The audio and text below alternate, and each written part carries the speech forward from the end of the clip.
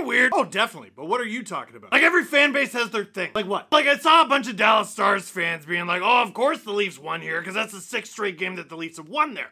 I know. But we were saying, of course Mason Marchman scored. Exactly, and we're both right. Let's go! Good. We all feel good. Stop! Never gets rusty! What am I doing? Into my kitchen! Producer Drew, can you fix all this? And when it comes to the Toronto Maple Leafs, you can crumple, yeet! Saw that going differently. With you wherever you are, welcome to LFR.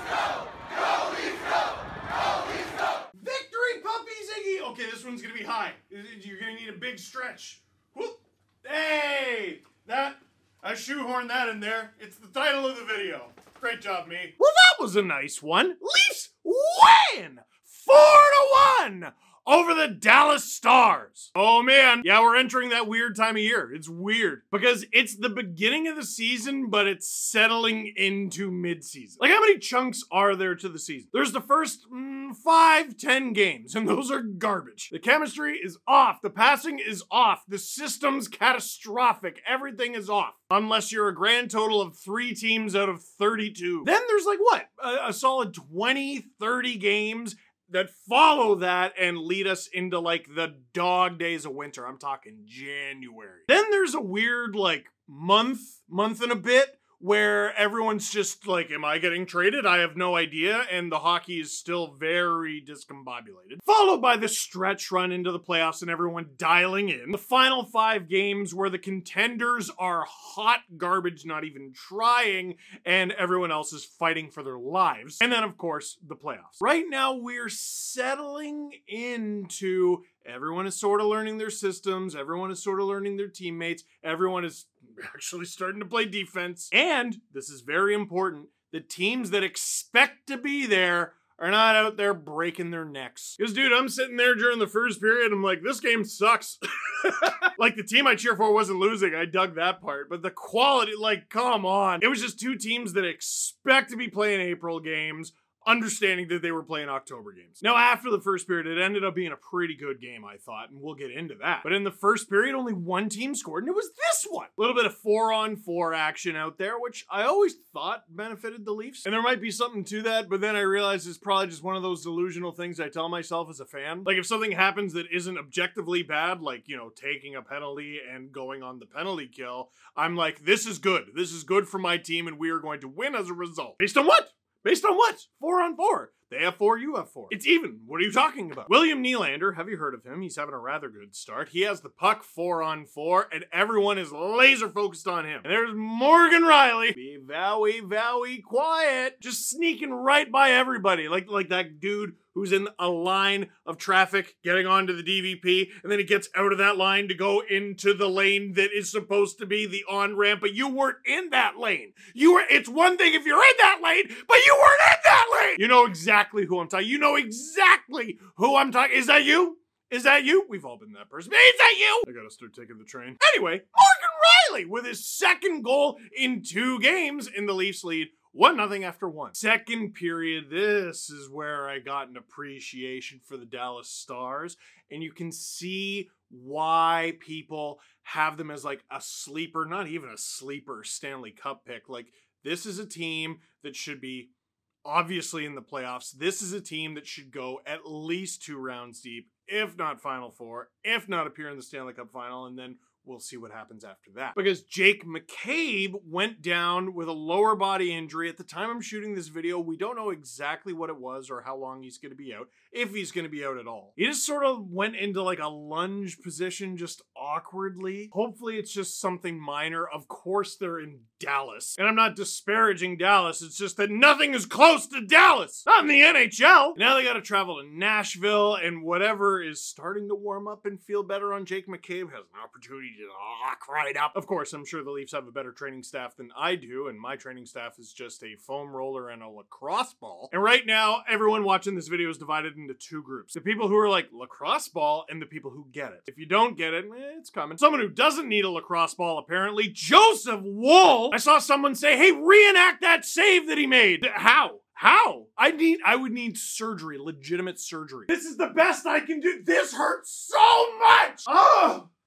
Ah! How do these guys, they like teabag the ice? How do you do? Oh, they're pro athletes, I forgot. On the note of Joseph Woll, any of you sleep with a weighted blanket? That's him. That's exactly him. Because he's this young goalie and he's a bit of an unknown quantity. Like, he's played fewer than 20 games in the NHL or fewer than 20 starts, whatever it is. But for me personally, we've already reached the point that when he makes a ridiculous save like that, I'm not surprised in the least. I just expect it. He's ridiculous. And he only has to do that 2 or 3 times a game. I mean, well, maybe not that quality of a save, but he comes up with a big save 2 or 3 times a game. If you're doing it more than that, it's a problem. It could be the team that you're playing is really, really good. It could be the defense in front of you is really, really bad. Or it could be you're always out of position. Those goalies are fun. There's a reason you don't see many goalies flopping around there like Tim Thomas. Just because he won a Vezina like that doesn't mean you can win a Vezina like that. It's early on, but Joseph Woll is shaping up to be like the ideal goaltender for modern hockey. I'm not saying he's the best in the league. Relax. We don't know. We have no idea.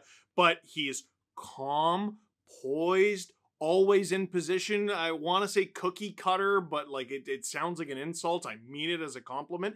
And when you need him to make the non-cookie cutter saves, he can do that too. The reaction, the athleticism is there. What else do you want? He's got good form, he's got good poise, and he's got good athleticism.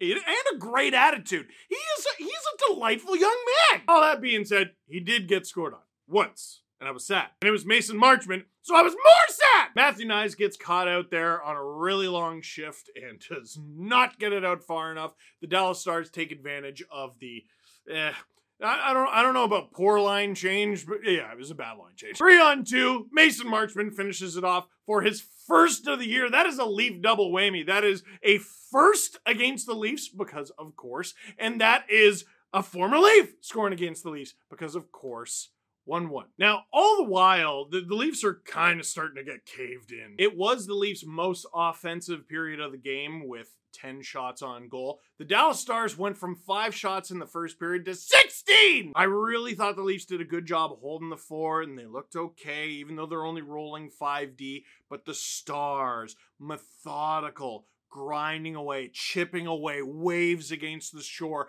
patient with it, not trying to force anything, just banging, crashing, and doing all the right things. They're playing like playoff warm-up hockey in October. Everyone should be scared of the Dallas Stars, which is why it was so nice to see that crumble and crack a little bit so that Austin Matthews could get the puck to Mitch Marner. I think both players were surprised. Look at this! Everyone involved in this screenshot is surprised, and you think the Dallas Stars are a little bit intimidated by Matthews? Look at the attention this guy absorbs. I will always shout from the rooftop, Mitch, shoot the puck, because it makes Matthews a more dangerous player. But also, you have the best goal scorer on the face of the planet as your center.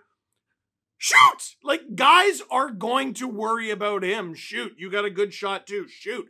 These guys could combine for like 100 goals. Like, no hyperbole. I'm not talking about their line. It doesn't matter who their line mate is. These two could combine for 100 goals. Matthews could get 60, Marner could get 40, and right now you're saying to yourself, 60 and 40, Steve, that's ridiculous. Well, it's unlikely, but like 90's not out of the question at all. Now you're talking about 55-35, and any of us could see either of them doing that because they've already done it. So after a period that, let's be honest, Dallas outplayed the Leafs go into it having lost the lead and regained it back, and it felt good for Mitch. You could tell with the reaction. Third period, this is stupid. This is so dumb. I love rookies, like talented rookies, because rookies make rookie mistakes, even the best ones. But born from those mistakes are crazy moments. Like, dude, if you're not watching major junior hockey and it's in your town, like, you're missing out. You really are. Because we're talking elite talent. These are the best junior players in the country, but also they're junior players. It's where elite talent meets making it up on the fly. Same goes for university. They're pretty similar. Austin Matthews gets the puck and he's not in the greatest position, so he gets rid of it to Matthew Knies, who should be where Matthews is passing the puck to. But he's not. He's skating away from it. So instead of like doing the safe play, instead of doing the whoops and like curling back on the back check, it's okay, we'll figure it out after, Matthew Knies does this. Just no one taught him this. This wasn't in hockey school. He didn't. What was it? Minnesota Duluth is the one with all the names. They didn't teach him to do that there. That's just where elite talent meets making it up on the fly. He keeps it in. No one on the ice can believe it. Morgan Riley comes up with it, fires it on, and Tyler Bertuzzi gets his second of the season, 3-1 Leafs. But screw the Bertuzzi goals, screw Morgan Riley putting it on. How about him? He's having a good couple games. That's the best secondary assist of the season so far, right? It's a bit of a niche category. I don't know if they have a trophy for it, but wow! Leafs do a good job shutting her down the rest of the way, as dirty as they knew how. They iced the puck, had to be 6-7 times, but they only have 5D. Tavares extends his goal streak, extends his point streak, and the Leafs extend their win streak. Questions. This isn't a question, it's just my favorite meme. It's acting a foolman. Ooh, big stretch. Watching Joseph Woll and talking to my cat. Good job. That's good internet. From Ron, I know it's early for questions, but how do you not make Woll the starter? Oh, it's easy. If the coaching staff decided to be wrong. Like, that's the starter, man. Joseph Woll's the starter. Like, we're done. That doesn't mean Sammy never plays again. I believe he's actually playing Saturday against Nashville. This should be a tandem to start anyway. Especially, like, this early in the season, you don't need to have a guy playing 60 games anymore. Most teams don't do that in the NHL. Andrei Vasilevsky did that, and he did that, and he did that, and he was able to do it, but very few other guys were able to do it, and now look at Vasilevsky. He's out. Like, at some point, you pay a price for it. Most guys pay that price before Vasilevsky did. I thought they were going to start the season with the tandem. They started with Sammy being the clear starter. That's over for the time being, and it ought to be. Not because Sammy's been bad, although he has been, but Woll has been so good. I love this. Can't wait for tomorrow's SDP. That's a solid meme. That is also good internet. This is a lot of good internet. The Leafs gave up a goal to a former Leaf and won? What world are we living in? Asked producer Nick. It's a new world, producer Nick. It's a new world. Only a few months ago, the Leafs won a playoff series. It's a new time! It's a new age! It's a new dawn? What are the Michael Bublé lyrics? If McCabe is out for a few weeks, who replaces him? Yeah, isn't that the great question? Yeah, I mean, even a few games. The Leafs were carrying Simone Benoit as an extra. I don't know if that's because he's next up in line in terms of defensemen, or just something to do with his cap hit. It was the right number. I think it's either going to be William Lagesson, who's got NHL experience, or Simone Benoit, who obviously has a ton of NHL experience, played last year, basically the full season with the Ducks. I'm going to go with, I think, honestly, Benoit. I know a lot of you aren't going to like that answer, but McCabe, big rugged defenseman, lays a lot of hits. Simone Benoit, big rugged defenseman, lays a lot of hits. Nice guy. How did you feel about Klingberg's game tonight? You know what? Really good. I need to shout out two defensemen, two right-handed Swedish defensemen. Timothy Liljegren, whose game I was pretty vocal about hating through the first 4 games. He's put together 3 solid games after that. He's been pretty good. John Klingberg, he'll give you a couple moments a game where you're like, John, what are you doing? What galaxy brain nonsense are you doing? But the rest of the way through this game, that dude had the puck a lot. And he usually made the right decision with it. He didn't always make the right decision with it, but in a situation where he had to change partners often, in a situation where he probably played more than he would have wanted to, basically every Leafs defenseman had to do that tonight. I thought he was a really good kind of quarterback back there. So that is it for this one. Thank you very much for watching. Click like if you like this video. Click subscribe if you really liked it. Tell all your friends. Brand new Steve Dangle podcast tomorrow. And everyone's favorite East Coaster, Ken Reed, is going to be on. Oh my gosh. He can spin a yarn, man. He can spin a yarn.